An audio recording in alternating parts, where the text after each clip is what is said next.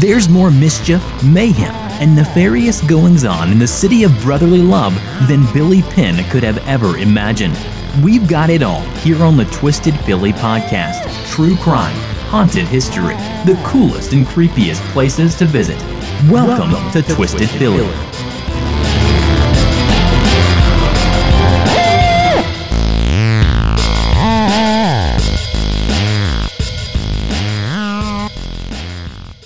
Welcome back to another episode of Twisted Philly.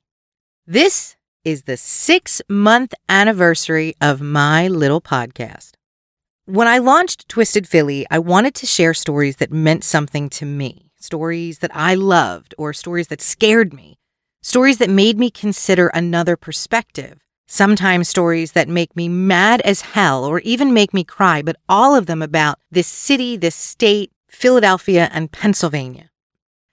This is a tale listeners have been requesting since day one. It has a little bit of history. It has a lot of true crime. It has some seriously dark, twisted shit. And there's even some movie trivia in here too. I've got a little personal anecdote to share about this story that's twisted in its own right. It's a story I wanted to wait to tell until I had a number of episodes under my belt because I didn't want to start with a big boy out of the gate.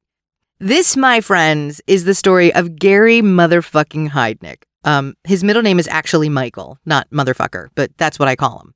For those of you who listen, even though you don't like profanity, I should probably warn you, I could get a little more profane than usual in this episode, not because I want to be all like, ooh, I'm going to throw in some colorful language on purpose. It's not that, but I can't talk about this man without becoming aggressive. For me, the story of Gary Heidnik starts years after he committed his deviant, depraved, and seriously demented atrocities. So at that time, I was working at our local cable company, and there was a gentleman working in our office who was, a marketing manager or something like that. He had a direct line, so any of his business associates could call his office directly. But there was this one guy who wouldn't use that number. He liked to call the main customer service number. Now, this was back in the day when the only channel you got besides the basic cable stations was HBO, and it wasn't even $5 back then. We had maybe 20 customer service representatives, and all of them were women. Well, there was this man, and he was a colleague of that marketing guy. And like I said, instead of calling our marketing guy directly, this guy always called the main number. And so, of course, we would ask, may we say whom is calling? And he would respond, Gary Heidnik. Occasionally, he'd say he was Ted Bundy, but most often, he would say he was Gary Heidnik. One day, I got so sick of that shit, I told him, I know who Gary Heidnik is. You are not Gary Heidnik, because Gary Heidnik is in jail. And I think the last place Gary would be calling is the local cable company. Here, I was expecting that would put an end to this guy's bullshit, but it didn't. But Gary Heidnik isn't the sort of guy you use to make a joke. There's absolutely nothing funny about what he did or the legacy he left in Philadelphia.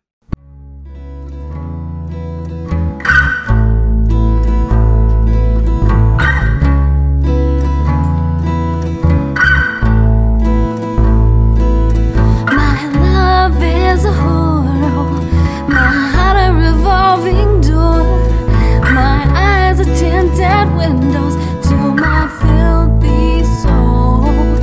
My dirty face is washed so clean by the time you come around to meet me. Oh, so get a bit closer so I can fall in love. Oh, I get a bit closer. Oh, my love is a murder scene.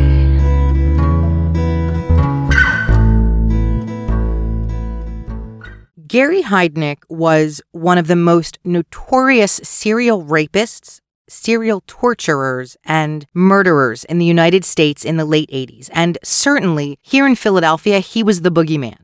Gary was eventually caught and arrested in 1987, and we'll come back to that because there is a motherlode of horrific events leading up to his capture.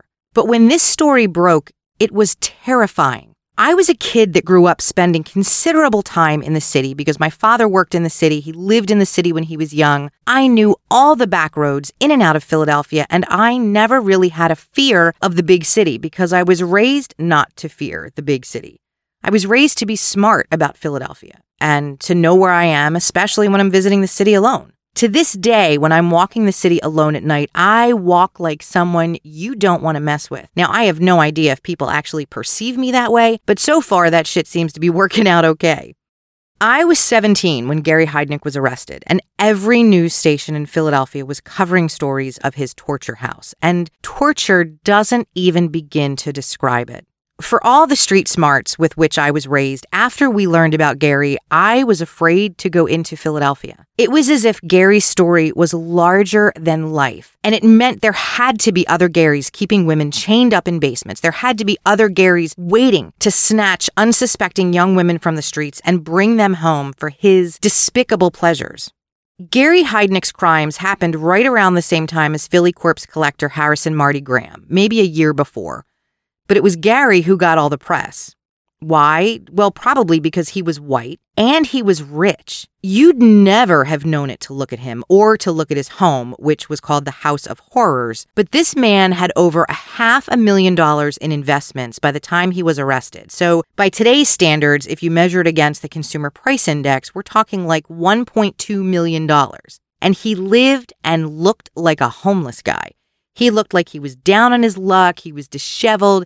His house was a mess, his clothes, he was a mess, but not exactly unattractive. Again, what the fuck is wrong with the world when some of our sickest individuals, especially sexual sadists, are decent-looking guys who look like they would show up with wildflowers on a first date, except for his cars. Gary had an old Rolls Royce, and it was a thing of beauty. It was your typical old-fashioned Rolls with the iconic hood ornament, and he also had a huge white Cadillac Coupe de Ville. Those cars were massive. So if you didn't see where he lived on Marshall Street in North Philly, and if you didn't get a good glimpse of his clothes, if you just saw him driving around Philly in the Caddy, especially the ladies were like, who's that guy? Also, unlike Marty Graham, Gary was smart. Where Marty was severely learning disabled with an IQ of below 70, Gary would be considered highly gifted, if not even genius, on some IQ scales. He had an IQ of 148, but he didn't act like a genius because he dropped out of high school, he attended military school, he dropped out of there too. He joined the Army in the early 60s with visions of becoming a sergeant, but Gary didn't like the military either. He didn't like being stationed in Germany. He didn't like being a medic. He fashioned himself something more important, and he was looking for a role that was more exciting than just a medic. Those who were close to Gary Heidnik at the time say that he had a complete mental breakdown while he was in Germany. Gary said it's because the Army experimented on him with LSD. Whether or not that's true, there is documented proof from the late 40s all the way up till the mid-70s during the Cold War that the Army tested psychochemical warfare at a place called Edgewood Arsenal in Maryland. And according to an article in the New Yorker magazine, in the 1960s, the Army Intelligence Office expanded the work that Arsenal was doing with LSD, and they started testing the drug as an enhanced interrogation technique in Europe and in Asia. So it's entirely possible the Army could have tested LSD on Gary Heidnik while he was stationed in Germany between 1961 and 1962. The breakdown definitely led to his discharge from the military. Once Gary recovered, he saw the breakdown as a way to make money. And so he continued feigning mental illness so he could file for permanent disability and collect a check from the government every month. Gary Heidnik wasn't a native of Philadelphia. He was born in Ohio, and he settled in Philadelphia sometime after he was discharged from the Army. Like so many tales of abusers, Gary was abused as a child himself. His parents divorced when he was about 2 years old, and then he and his younger brother Terry played a game of ping pong, being sent back and forth to live with their mother and stepfather, and then with their father and stepmother. Besides the abuse Gary and his brother suffered at the hands of his father, when Gary was just about 6 years old, he suffered a pretty severe head injury after falling out of a tree. Now, some of his family members believe that head injury was the root of his problems with mental illness. His behaviors started to change after that accident, and you can probably guess what he started doing even as a little boy, hurting animals. Now, why he chose Philadelphia as the place to set down roots once he got out of the Army, I actually have no idea. His family was Pennsylvania Dutch, and there's huge Pennsylvania Dutch communities right outside of Philadelphia, so I don't know, maybe that had something to do with it.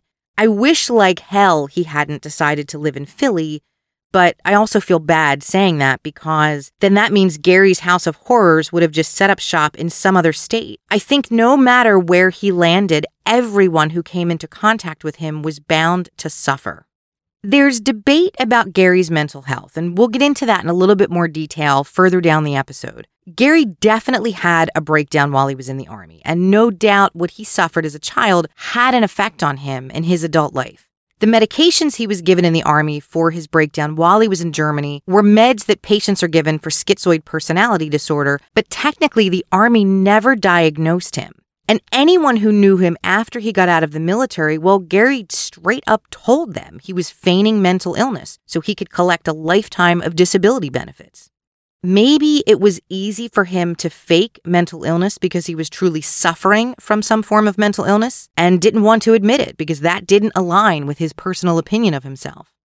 Something that spoke to both, I think, his sanity and possible insanity was the United Church of the Ministers of God.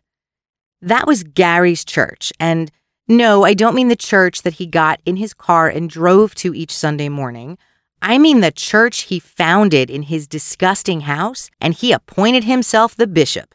Neighbors of Gary's reported seeing large groups of people come into his house on Sundays to worship. They were people who wouldn't question a creepy guy in a cleric's collar preaching out of a dirty house with dollar bills and pennies glued to the walls like some form of "look how rich I am" wallpaper. They were also people who could be easily persuaded to make donations, regardless of how little money they had to give. Gary prayed on the weak, and he prayed on his very own neighborhood. And we're not talking pray like P-R-A-Y, hallelujah, praise the Lord. We're talking pray, P-R-E-Y, like I'm going to stalk your ass for my own pleasure. That church was a huge windfall for Gary. The church, plus his meager disability payments and a shrewd mind for investing, is what helped Gary amass his $500,000 fortune. There's a copy of a letter Gary sent his stockbroker in 1983 that reads, "Dear Mr. Kirkpatrick, I would prefer you send church mail to the United Church of the Ministers of God, care of Bishop Gary M. Heidnik. I saw that Tasty Cake hit $11 yesterday, and I hope we got our 2,000 shares that I previously ordered. Thank you. Respectfully, Bishop Gary Heidnik." Yeah, he was buying stock in Tasty Cake, a Philadelphia company. To me, all of this points to a highly functioning mind, a methodical mind, a mind that could be calculating as fuck. Someone who planned and created elaborate schemes for his own gain. Whatever mental health issues he may have had, I don't think they outweighed his ability to function at an extremely high level. So there's some background on Gary. You know me, I have to dive into the history of everything. And so now we're going to fast forward to 1987. This is where shit gets dark. And I mean seriously dark. Normally, I don't go into as much detail as I'm going to share in this story. But there is almost no way to tell the story of Gary Heidnik's House of Horrors without giving you some detail. If abuse, kidnapping, anything like that is a trigger, this would be the time to step away and not finish the episode. And if you need to do that, I absolutely respect your decision, and I thank you for listening this far.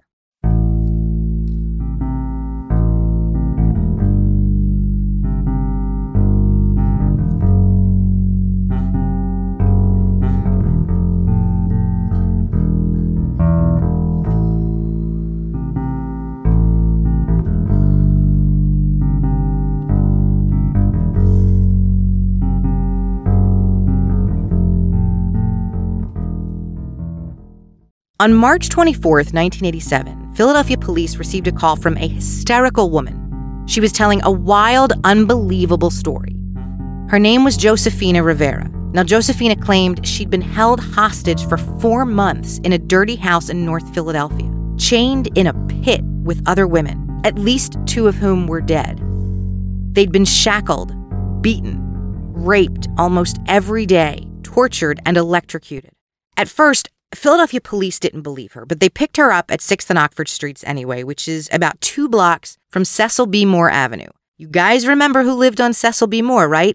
The Cookie Monster, the Corpse Collector, Marty Graham. What the fuck is wrong with this section of Philadelphia? When the police met Josefina on the corner in North Philly, She told them Gary Heidnik was parked nearby in his famous white Cadillac. So the police drove a few blocks up the road to Girard Avenue, and sure enough, there was Gary, sitting in his caddy. Now Josefina's story was starting to take legs. She knew the location of this man. She knew his name. She knew his car. She could provide a description of him. She could provide the address of the house. The police arrested him, and they got a warrant to go to his house, although they were still uncertain if they truly believed the gruesome story Josefina told them. Gary Heidnik lived at 3520 North Marshall Street in North Philadelphia. Yes, I'm sharing the address because I know some of you will find it online anyway, and I can't say I blame you. The house is very different today. It looks like it's been split into a duplex. The neighborhood around Gary's old house is different. There's absolutely no sign of the evil that once resided on that spot. But if you believe, like I do, that a place or a building or even the earth on which it stood can absorb pain and terror, then you would want to stay the fuck away from that spot. The first officer on the scene described Gary's house as intimidating. There were metal doors and bars on the windows. But that wasn't entirely uncommon for some neighborhoods in North Philadelphia where there were significantly high crime rates and problems with drugs. The property around the house looked like a dump. There was trash strewn all over the front lawn, old tires, God knows what else was lurking in those weeds. And it was loud. The television was on and it was blaring. Officers could even hear it through those thick metal doors. And they just arrested Gary, parked at 6th and Girard, so no one was home, right? Who was watching the television? The police entered Gary Heidnik's home. Josefina's claims of women chained in the basement were bizarre and almost impossible to believe. But if there was a possibility of women in danger, they had to get inside. The police made their way to the cellar, and they could hear women screaming.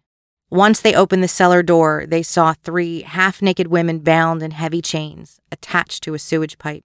One officer didn't head to the cellar. He instead went to the kitchen because Josefina Rivera claimed Gary Heidnik dismembered and saved body parts of earlier victims. The officer opened the refrigerator door, and sure enough, there were body parts wrapped in plastic bags. There are horror stories about Gary's mail-order bride he brought over from the Philippines in 1985 and his girlfriend in the 70s. This wasn't his first run-in with police, nor was it the first time he let his wanton abuse and depraved desires destroy other people's lives. I'm not going to tell much about those other stories right now because this story, the crimes for which Gary landed in the ranks of people like Ed Gein, are bad enough. Actually, this story is worse, and everything happened in a span of 4 months. Gary Heidnik's House of Horrors began with Josefina Rivera, and it ended with Josefina Rivera. Josefina grew up in Philadelphia. As an infant, she was placed in foster care, and she was one of the lucky ones. She was placed with a good family who was still her family long after she aged out of the system. She didn't have a bad childhood, but the city took hold of her, and in her teens, she started messing around with drugs, messing around with guys. Before she knew it, she was a woman in her early 20s with a drug addiction that she supported through prostitution. She had 2 children of her own who were taken by the state and placed in foster care, and like so many parents in her situation, all she wanted to do was get her life back on track and get her kids back. Josefina met Gary Heidnik the night before Thanksgiving in 1986.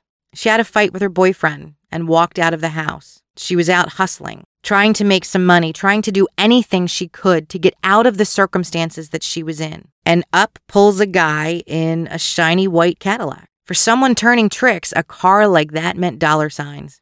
Gary took Josefina to McDonald's, which is strange and something he often did with women. He took them to the Golden Arches. He took them somewhere familiar, somewhere well lit where everyone could see his face. He eased them into feeling comfortable with him.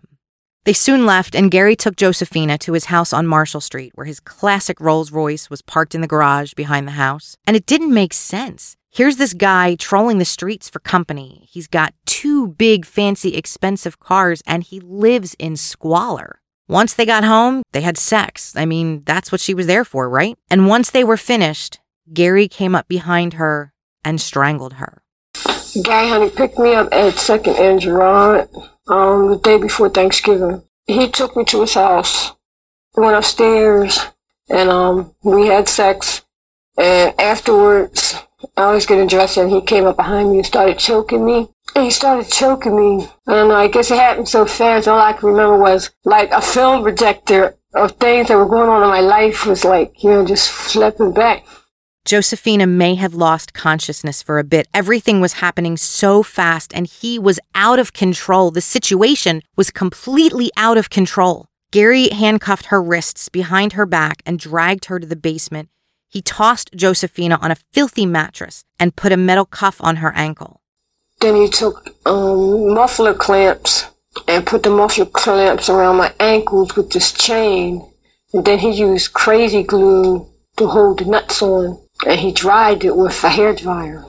So when I was in there, I was like all cramped up and stuff. And I'm trying to, and I'm like still screaming and hollering because I couldn't breathe because I have asthma and stuff. And I'm like in all this dirt. And then like I didn't have any room to move and stuff. So he comes back downstairs and he like pulls me out of the hole by my hair. And he has a stick and he's just beating me with this stick. And then he puts me back in there. That was day 1 of Josefina's confinement. Day 1 of over 100. Day 1 of daily rapes. Day 1 of beatings. Day 1 of watching Gary dig and dig and dig. He'd removed concrete from the center of the basement floor to create a pit. It couldn't even be called a hole in November 1986 when he tried to put Josefina in the ground. She had to lie down, and it wasn't even deep enough for her to sit up. When Gary put plywood over the hole and heavy bags and weights on the plywood to keep Josefina from slipping out, she cried. She couldn't breathe. She couldn't move. The hole wasn't even as big as a coffin the first time Gary shoved her into it. He pulled her out of the hole by her hair, and he beat her. Josefina learned fast to do what Gary said and save herself a little pain. While he dug to widen that hole and eventually create a pit big enough to hold 4 women, he talked about wanting a family. Gary Heidnik told Josefina Rivera he wanted kids, and she was going to give him kids. And so would other women. With each bag of dirt he removed from the basement, he talked about the big family he wanted. He told Josefina he'd get as many as 10 women in this basement and get every one of them pregnant, and they'd all stay with him to raise his kids. That was day 2 of Josefina's confinement. There was some comfort in knowing since he wanted her to give him children, he may not kill her, at least not right away. Gary left Josefina alone sometimes. Eventually, he left all of them alone for periods of time. Early in her confinement, Josefina managed to loosen one of the ankle cuffs. I guess that crazy glue didn't hold so well after all, did it, Gary? She was able to get as far as a small basement window and pull herself up out of the window, but she couldn't get away. Josefina screamed for help, and the only person who heard her screams was Gary Heidnik. He grabbed Josefina, he pulled her back inside, he put her back in the pit that still wasn't big enough to hold a human. He put plywood on top and covered it with weights so she couldn't get out.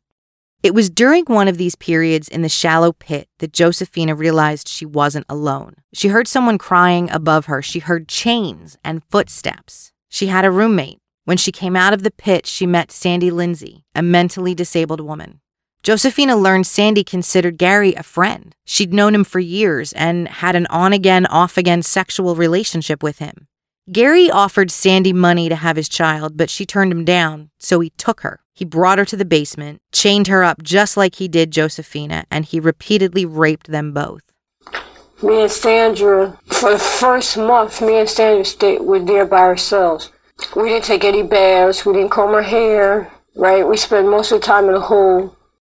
A few days after Sandy showed up at Gary's basement, her family showed up at his door. They knew about her relationship with Gary Heidnik and suspected he had something to do with her disappearance, but Gary wouldn't let them in the house. So Sandy's mother went to the police. She told Philadelphia police in early December 1986 that she believed her daughter was being held captive by a man named Gary. She even gave police his address. They went to 3520 Marshall Street, but no one ever answered the door. Police tried checking out spots where Sandy was known to hang out, like that McDonald's in West Philly where Gary liked to bring women. But no one knew where Sandy was, and when police asked about a man named Gary, they were given a different last name, even though they had his address and had been to his house. They couldn't find a man named Gary Heidnik, so they dropped it. Sandy was disabled. Her family was poor. They were from a section of the city filled with drugs and crime and blight, so why waste their time? On December 22nd, Lisa Thomas showed up. Gary found Lisa walking one night in Philadelphia, and he assumed she was a prostitute, but she wasn't. She was an attractive young woman walking to a friend's house. Lisa was in the wrong place at the wrong time. Gary offered Lisa a ride, and accepting that ride was the worst mistake she ever made. And strangely, Gary did actually drive Lisa Thomas to her friend's house, and he waited outside until she was done. Then he offered to take her to dinner. After dinner, Gary took Lisa shopping. He gave her $50 to buy clothes. Then Gary invited Lisa back to his house to watch a movie. It sounds a little like a date, like a reasonable, simple first date, except the man thought you were a prostitute, and he has 2 other women chained in his basement in a pit right now. Lisa fell asleep watching a movie on Gary's couch. When she woke up, she was naked, and Gary was raping her. After he finished, she told him she wanted to go home, and just like Josephina, he choked her. He handcuffed her. He dragged her to the basement where Sandy and Josephina were in the pit covered with that plywood. He let them out. He made them all dinner, introduced them to Lisa, and told them all to get to know one another. That's how these 3 women spent Christmas in 1986. Daily beatings when they cried or screamed for help. Naked except for a shirt so Gary could quickly rape them. Being starved. Wrapped in chains, huddled together for warmth or comfort or safety. They were all young. They were all African American. They were all in pain and terrified. They were all each other had. Lisa's mother reported her missing, and Philadelphia police said she's not missing. She's an adult. She's over 18, and by law, she could come and go as she pleased. She wasn't missing. She probably just left. Well done there, Philly. Well done. The dynamic of the basement changed in early January 1987 when Gary Heidnik brought home a woman named Deborah Dudley. Deborah was 23. She was a little older than Sandy and Lisa, but younger than Josephina. And Deborah fought back. She questioned everything. She questioned the chains. She questioned the pit. She questioned why these women were following Gary Heidnik's orders. Why weren't they fighting back? Deborah fought back, and boy, did she pay for it. She got beat so much more than the other women. And then Gary started to use Deborah as a way to turn the women against one another. When Deborah acted out, she didn't just get beat. They were all beaten. It sounds like something from the military, not the beatings themselves, but the concept to punish all for the infractions of one. When Gary had to leave them, he would put one of the women in charge, and she was given authority over the other women. So turning to each other for solace was really no longer an option. Gary Heidnik created an environment where turning on one another would put them in his good graces. Something happened in the hole. By this time right there, everybody had labels in a rank. All of a sudden now, first in charge, second in charge, third in charge. So he was running out of room in the hole to fit everybody. Since I was there first, it gave me seniority over everybody else. That he would leave me in the basement and put everybody else in the hole and let Lisa be in charge of everybody down in the hole or whatever. I cannot even imagine a situation like that. I can't imagine how you handle any of this. And this was their daily routine.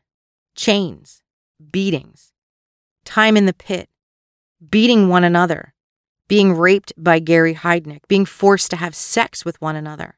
For Josephina, it had been almost 2 months. For Sandy and Lisa, it had been just weeks. And for Deborah, it was only days. Josephina began to see an opportunity. When she behaved, Gary put her in charge of the other women. He occasionally took her out of the house with him, and this added to the complex relationship between these women. It increased and heightened the sense of mistrust. Josephina was still getting raped and beaten and thrown in the pit. It's not like she was treated better very often, but sometimes, and there was a reason for her behavior. If Gary Heidnik took Josephina Rivera outside with him, maybe she could get away. Even though he had 4 prisoners, Gary wasn't done capturing women. On January 18th, Jacqueline Askins was added to the group. She was only 18 years old, and she was already a prostitute. She was beautiful and tiny. She was so small. In fact, the shackles he used on everyone else were too big for Jacqueline. They slipped off her ankles. He had to use handcuffs to chain her ankle to the septic pipe in the middle of the room. That night, he didn't just bring home another woman to help him build his massive family. He brought home Chinese food and champagne, which made no fucking sense. These women survived for days without food. Sometimes they would get sandwiches, sometimes they would get water and crackers, sometimes they would be given dog food, and other times nothing at all. But Gary wanted to celebrate. It was Josephina's birthday, and he suspected Sandy was pregnant. After months of raping these women, Gary was certain he'd fathered a child with someone, and Sandy seemed to be showing signs of pregnancy. You'd think that if Gary Heidnik believed one of the women was pregnant, he might have treated her a little better. I don't know, maybe spared her the beatings, but no. One day in February in 1987, Sandy was in the pit, and she tried to move the plywood cover to get out. Gary caught her. So he handcuffed her by one arm to a beam in the ceiling, and he let her hang there for days. She got sick. She had a fever, and she wouldn't eat. She couldn't eat. She had absolutely no strength hanging by one arm from the ceiling. After days of this treatment, Sandy lost consciousness, and Gary threw her back into the pit. Sandy Lindsay never regained consciousness. She died in a dirt hole in Gary Heidnik's basement. What he did with her after that is horrific. The other women knew exactly what he did because shortly after Gary removed Sandy Lindsay's body from the basement, they heard electric saws. And as I mentioned earlier in the episode, police found human remains inside his refrigerator. I can't bring myself to share the details of Sandy's remains beyond that. I just can't. When a warrant was served to search Gary Heidnik's house, that day Josephina called the police, and they found Gary sitting in his Cadillac a few blocks away. Frozen body parts were removed from the house, and there were still body parts on the stove.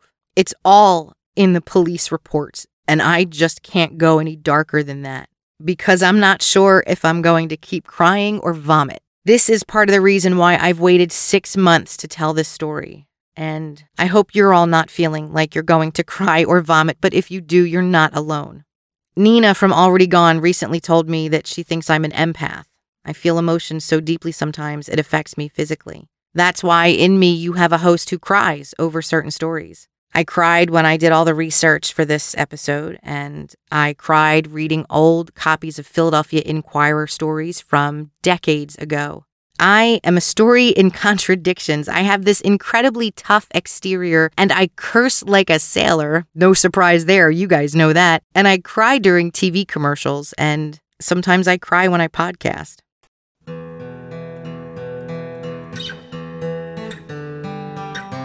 Sandy Lindsay was the first to die in Gary's house, but she wasn't the only one. Deborah Dudley, the woman who fought like hell every day she was in Gary's house, which wasn't as long as most of the other women, but even a day was a tour of duty in hell. Deborah Dudley died in Gary's house too. Gary just got sick and tired of her fights, of her cries for help, of her trying to fight back when he took her upstairs to rape her. There was a period of a few days shortly after Sandy's death where Deborah stopped fighting. Gary took her upstairs, and when she returned to the basement, she could barely speak. Of course, the other women, they wanted to know what happened. Nothing had really happened. Gary showed her something. He showed her what was in the refrigerator and what was on the stove, creating a nauseating stench that not only filled the house, but the neighborhood. And what she saw was enough to get Deborah to stop fighting, but only for a few days.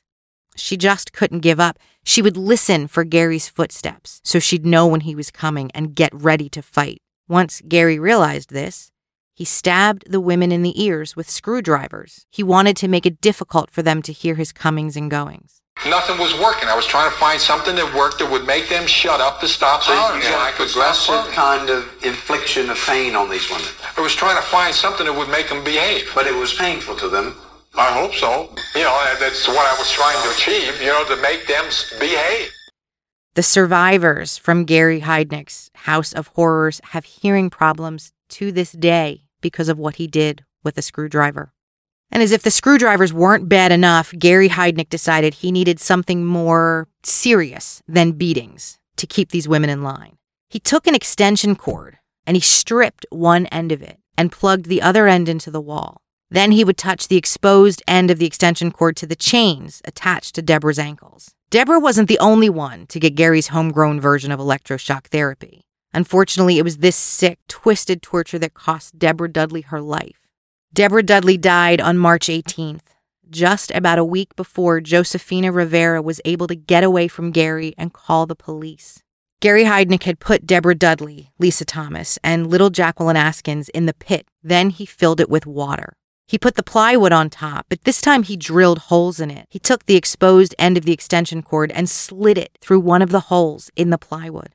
At first, it shocked all three women, and Gary just laughed. But when he did it a second time, the cord only touched Deborah's chain, and she took the entire voltage, which was made so much worse by the water in the pit. He used to fill the hole up with water and take electrical wire. He would take the wire while they're in the water and put it on their chains. And in the beginning, Deborah was hollering, and then she didn't holler anymore, and he thought something was wrong with the wire. I said, look down there in that hole and see what's wrong with that girl. I said, because she keeps saying Deborah dead, that she laying face down in the water. So he finally lifts up the board, and he says, yeah, she is laying face down in the water. And he's like, picks her up like by her hair, back of her head and something. He's like, yeah, he's right, she's dead. And now he's like, now all my troubles are over with. Now I can get back to having a peaceful basement.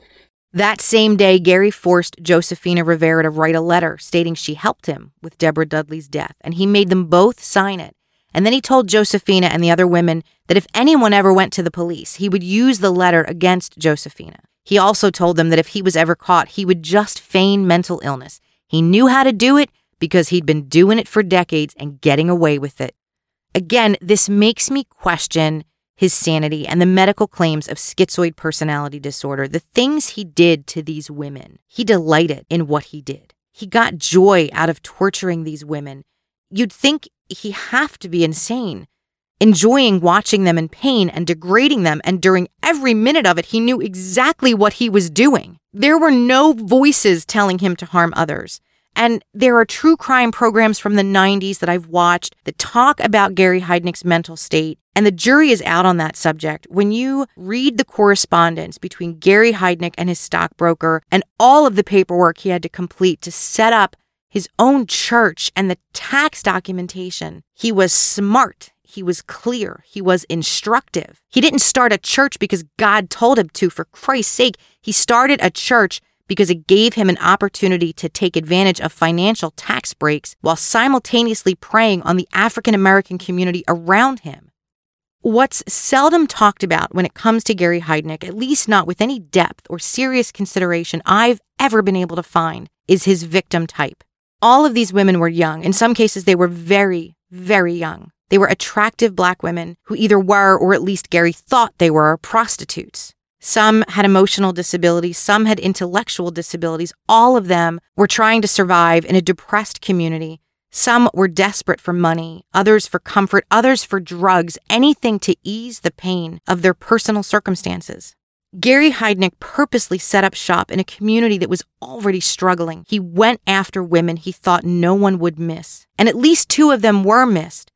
Sandy Lindsay and Lisa Thomas's families both went to the police. Sandy's mother even mentioned Gary by his first name and had an address. And in both cases, Philadelphia police did little to find them because they were thought to be throwaways.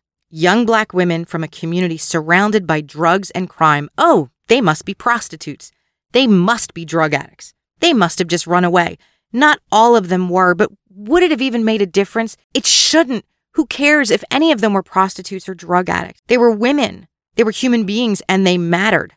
I know some listeners don't like when hosts editorialize, and I'm guessing those listeners don't listen to Twisted Philly because I editorialize the shit out of some episodes, like I'm doing right now. I can't be neutral when I tell a story because I believe neutrality breeds injustice. I want you to know where I stand on a case like this. This story isn't just about Gary Heidnik's torture dungeon. It's about whom he chose to torture and why, and what the community did or didn't do about it until it was too late. On March 22nd, Gary Heidnik and Josefina Rivera put Deborah Dudley's body in a van, and they dumped it in the New Jersey Pine Barrens.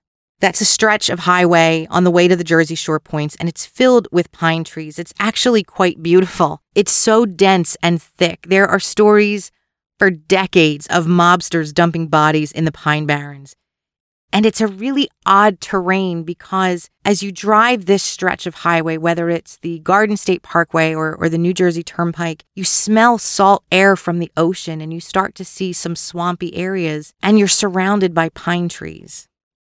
Once Deborah was gone, Gary needed another woman to replace her. Remember, he wanted 10. He'd had 5 with Josephina, Sandy, Lisa, Jacqueline, and Deborah. And just a day after disposing of Deborah Dudley's body, Gary picked up a 6th woman he found on the streets of Philadelphia, a young woman named Agnes.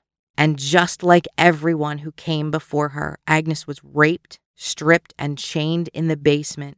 Gary was frantic at this point. His behavior was becoming even more erratic than before, and 6 women weren't enough. He was frenetically searching for the next woman to complete his twisted harem.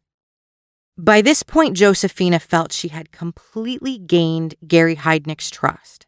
She spent more and more time in the upper floors of Gary's house and less time in the pit, more time outside with him when he ran errands, so she asked him if she could help him find the next victim. She asked Gary to let her visit her family. She'd been gone for 4 months, and she promised Gary there was someone in her family she could bring back to replace Sandy. Gary relented, and he said okay. He dropped her off at her house, and he parked a few blocks away, where she agreed to meet him a little later that night with another woman. Her boyfriend was still living there. The boyfriend she fought with on November 26th, the day before Thanksgiving, in 1986, when she left the house because she was mad, and she thought she could turn a few tricks, make some money, maybe buy a Thanksgiving dinner for her family. Her boyfriend opened the door, and he was shocked to see Josephina, and when she told him where she'd been and what she'd gone through, he thought she was nuts. He thought she must have been living on the streets for months, doing drugs, and gone completely crazy. So Josephina ran to a payphone nearby and called the police. I really didn't realize how much Gary Heidnik actually liked me and how much I was getting through to him until the last few days. I knew I was going to get out of there one way or another. I mean, that was like my ultimate goal, was to make sure that I got out safely and he couldn't get to me and he couldn't get back to the other girls and get rid of them, you know. I'm going to skip most of the detail about Gary Heidnik's trial. There's not a lot to tell there anyway. Experts tried to say he was incompetent to stand trial, but there was so much about his life and his crimes, so much testimony, not only from victims, but from friends whom Gary Heidnik told he was milking the system, merely pretending to be crazy so he could collect those disability checks. No one really believed he was incompetent. The judge in Gary's trial is a name that should also be familiar to all of you by now, Lynn Abraham. She got the case of Lois Farquharson wrong, but she got Gary's case right. On July 1st, 1988, Gary Michael Heidnik was convicted of 2 counts of murder of the first degree, 6 counts of kidnapping, 5 counts of rape, 4 counts of aggravated assault, and 2 counts of involuntary deviant sexual intercourse. After the guilty verdict on 2 counts of murder for Sandy Lindsay and Deborah Dudley, Gary was sentenced to death for each conviction. Initially, his attorney, who was a pretty flashy fellow named Chuck Peruto, Chuck was known for taking on sensational cases. He filed motions to overturn the death sentences, but they were denied. So Chuck filed appeals, and then Gary Heidnik decided he didn't want to appeal the verdict, nor did he want to appeal his death sentence. What he did want was for the court to carry out his sentence as expeditiously as possible, but he didn't get what he wanted. He sat on death row until July 6, 1999, 11 years after he was convicted, 12 years after he repeatedly tortured, beat, and raped Josephina Rivera, Sandy Lindsay, Lisa Thomas, Jacqueline Askins, Deborah Dudley, and Agnes Adams. 12 years after he murdered Sandy Lindsay and Deborah Dudley. And part of those delays were due to his 21-year-old daughter, Maxine White. Maxine was the product of a short, violent relationship he'd had over 20 years ago with an old girlfriend. She was able to block Gary Heidnik's execution for 2 years under the premise that he was mentally unstable and unable to participate in his own defense, unable to fully understand what a death sentence meant. But eventually, even the Supreme Court, which she petitioned on the day of his execution, wouldn't lift a finger to stop Pennsylvania's decision to execute Gary Heidnik. Gary is infamous for so many reasons. One of them is that he was the last person put to death in the state of Pennsylvania. Sometimes I don't quite know how I feel about the death penalty. I've often said I think I have to consider each case as unique and individual. Look at the circumstances of the crimes. Look at what happened to the victims and what did it do to society. But I know exactly how I feel about this case. Death was too good for Gary Heidnik. During the trial, the defense attorney tried to rip Josefina Rivera apart, and some of the media did that too. They called her an accomplice. They called her his wife. They talked about Stockholm Syndrome. But she was a victim just like the other women, and if she hadn't earned Gary's trust the way she did and waited for an opportunity to get away and get help, Lisa, Jacqueline, and Agnes may have also died at Gary's hands, and other women may have that he had yet to capture. 3 weeks before Josefina got away from Gary, 3 weeks before Philadelphia police raided his house with a warrant and found 3 women chained in his basement, 3 weeks before the city of Philadelphia found out about Heidnik's house of horrors, 23-year-old Francina Waddell met Gary Heidnik. She fit some of his profile. She was a young, attractive African-American woman. She was slender, but she wasn't suffering from a disability or a drug habit, nor was she a prostitute. Gary, of course, started his conversation asking her to sleep with him, and she was offended and gave him the brush off. But Gary apologized. He persisted. He invited her to come back to his house to watch a movie. He had that big, flashy white Cadillac Coupe de Ville, and she said yes. That is almost exactly what happened to Lisa Thomas. Francina went with Gary to his home on Marshall Street, and she managed to get out of his house in about a half an hour. The money taped to the walls of his home gave her the creeps. He asked to show her his Rolls Royce, but she didn't want to go into the garage. He invited her up to his bedroom to show her a photograph, and instead, before she even got in the room, she saw handcuffs. So she called her mother, she gave her mother the address of where she was, and she left. Francina had no idea how close she came to being number 7, but a few weeks later she found out. And there was also an inquest into how the Philadelphia police handled this case because there were so many opportunities and reasons to suspect Gary Heidnik of nefarious, fucked up shit. While I focused primarily on the women he abducted between November 1986 and March 1987, I mentioned his mail-order bride. Gary had a wife. She was a diminutive woman he brought over from the Philippines named Betty. Betty was also a virgin, which was one of Gary's primary requests when he solicited a marriage company to find him an international bride. The first week of marriage seemed to go okay, although the living arrangements were odd, as there was a mentally ill young African-American woman in the bedroom when Gary first brought Betty home. He told Betty the woman was a tenant who would soon be leaving, but it turned out more women were coming to stay. Gary would have sex with multiple women and force Betty to watch, and sometimes force Betty to have sex with them. He beat her. He raped her. She left Gary in early 1986, and he was charged with spousal rape, indecent sexual assault, but the case was dropped because Betty Heidnik never showed up for the preliminary hearing. And then there were the years Gary Heidnik spent in prison in the late 70s and early 80s. In 1978, Gary was dating a woman named Anjanette. Anjanette was learning disabled, and her sister was in a mental hospital, places Gary himself spent some time in the 70s. Gary and Anjanette signed her sister out one day for a day trip, and she didn't return to the hospital because Gary locked her in his apartment, raped her, sexually assaulted her in other ways that I am not even going to begin to describe. He didn't feed her, he beat her, and he gave her a venereal disease. Gary Heidnik was charged with kidnapping, rape, unlawful restraint, false imprisonment, involuntary deviant sexual intercourse. Are you picking up the theme here? Because these are all the same charges that he got hit with in 1987. Oh, except in 87, he also got hit with 2 counts of first-degree murder. He pled not guilty.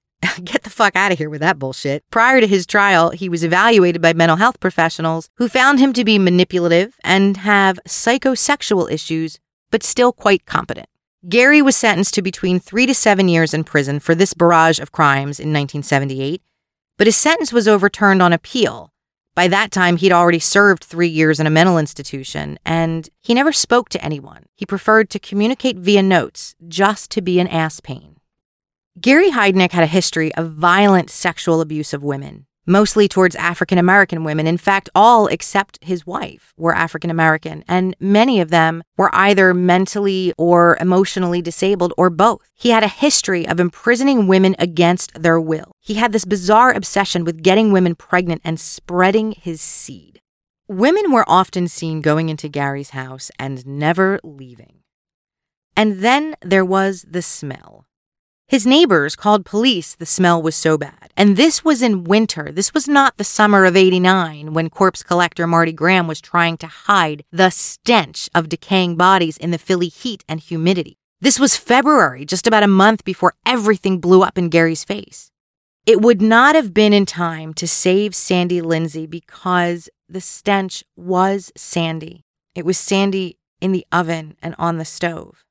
That stench and the calls to police could have saved Deborah Dudley if the police would have demanded entrance to his home or asked just a few more questions when Gary said he burnt a roast, but they didn't. And it wasn't just the smell, it was thick smoke, and multiple neighbors complained. This guy had a twisted, disgusting history, mental health issues or not, a history of abusing women. And the police said, every neighborhood has odors. That's a direct quote from one of the first stories about this case in the Philadelphia Inquirer back in 1987. The East Detective's Office said as far as they knew, Gary Heidnik had never come to their attention before Josephine Rivera called them, describing the 4 months of hell she survived. That's interesting because when Gary was charged with spousal rape in 1986, he was living on Marshall Street. He was living in that same house. It would have been the same precinct that dealt with that case. Josephina Rivera was interviewed by The Mirror in 2014, almost 30 years after her ordeal. In that interview, she was quoted as saying, "I'll pass by a hole where some workmen are digging up the road, and I won't think anything of it at the time, but then at night, I'll get an overwhelming sense of panic because it's triggered an association. Or I could spot something as innocent as a screwdriver or a chain. These things are just ordinary, everyday objects to most people. But for me, they're enough to set off a depressive episode that lasts months." When Josephina Rivera left Gary Heidnik's basement, she was 26. She said her time in the cellar changed her forever. Recovery was a long, uphill battle for Josephina. She returned to drugs for a period of time. She lost custody of her children. Finally, in 2010, she got the right therapy, and she'd been off drugs for a number of years. She was even able to reunite with her 2 youngest children who'd been given up for adoption. Ricky and Zornay, I put up for adoption right after the Heidnik thing happened. At the time, the foster parents and Zornay and Ricky were very close, and they were in a loving home. I personally, mentally or physically, wasn't mentally capable of taking care of them. So my decision for them to allow them to adopt them was a good thing. Today, she's 56 and a grandmother. She wrote a book called Cellar Girl. It's on Amazon if you want to pick it up. And if there's anyone who can understand even a fraction of what the 3 young women held captive by Ario Castro went through, it's Josephina Rivera. Gary Heidnik is more than a demon. He's 1/6 of the inspiration for Buffalo Bill from Silence of the Lambs. Now, some people in Philly say he is the inspiration for Buffalo Bill, but that simply isn't true. Any true crime junkie knows there are elements of so many famous serial killers in Buffalo Bill. Ed Gein, Ted Bundy, Jerry Brudos, and others. But that hole in the ground, that was all Heidnik. In 1988, a Philadelphia band called the Serial Killers released a limited edition single that was called Heidnik's House of Horrors. With each hand-numbered single, the lucky buyer received a bag of dirt with a certificate of authenticity claiming the dirt came from Gary's Marshall Street home in North Philly. There's another band called Church of Misery that released a song, Brother Bishop, all about Gary Heidnik in 2013. There are bands in both Jersey and Philly who take their names from this sick, twisted fuck. One of the bands is just called Heidnik. The other calls themselves Heidnik Stew. But only the serial killers from Philly sold bags of dirt from Gary's house with their album in 1988. I would love to meet the notary who authenticated the certificates that came with those bags. And this, Twisters, is the end of our tale. I don't know about you, but I'm exhausted. This is the longest episode I've ever shared, and it was darker than most of my true crime episodes, but there was really no way to avoid it. Trust me when I tell you, I did avoid some of the most gruesome details. Yeah, there are parts of this story that are way worse than what I described. Like the women murdered by corpse collector Harrison Marty Graham, like Philly's unknown children who were abandoned in a bag and a trunk, little Jarrell Willis and Aaliyah Davis. The women Gary Heidnik captured, the 2 women he murdered, were almost forgotten. Gary's crimes inspired a movie Villain, not a documentary about the disparity between attention and effort for victims of color, victims with mental illness. Philadelphia has definitely gotten better about this. Truly, they have. And when I think about cases that get all the notoriety across the country, it is more often a certain type of victim. And I think that is what contributed to the city's inactivity when family members of 2 of Gary's victims went to the police. Yeah, I know I'm 5th period quarterbacking. We can't change what happened to Sandy Lindsay or Deborah Dudley or any of the survivors. We can only try to change the future. Before I go, I would like to take a minute and thank my February Patreon supporters. Some of you may have noticed I launched some new content on Patreon a few weeks ago, and each month I'm going to be launching 2 Patreon exclusive episodes.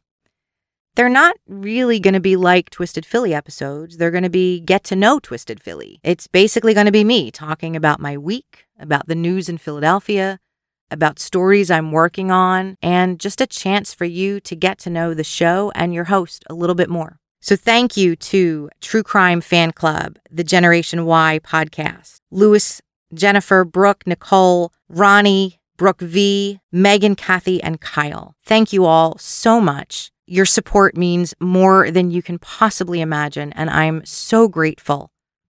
As always, thank you for listening, and thank you to Emmy Sarah for the music you heard in this week's episode. You can download Emmy's music on iTunes. That's it from me. Ciao for now, Twisters.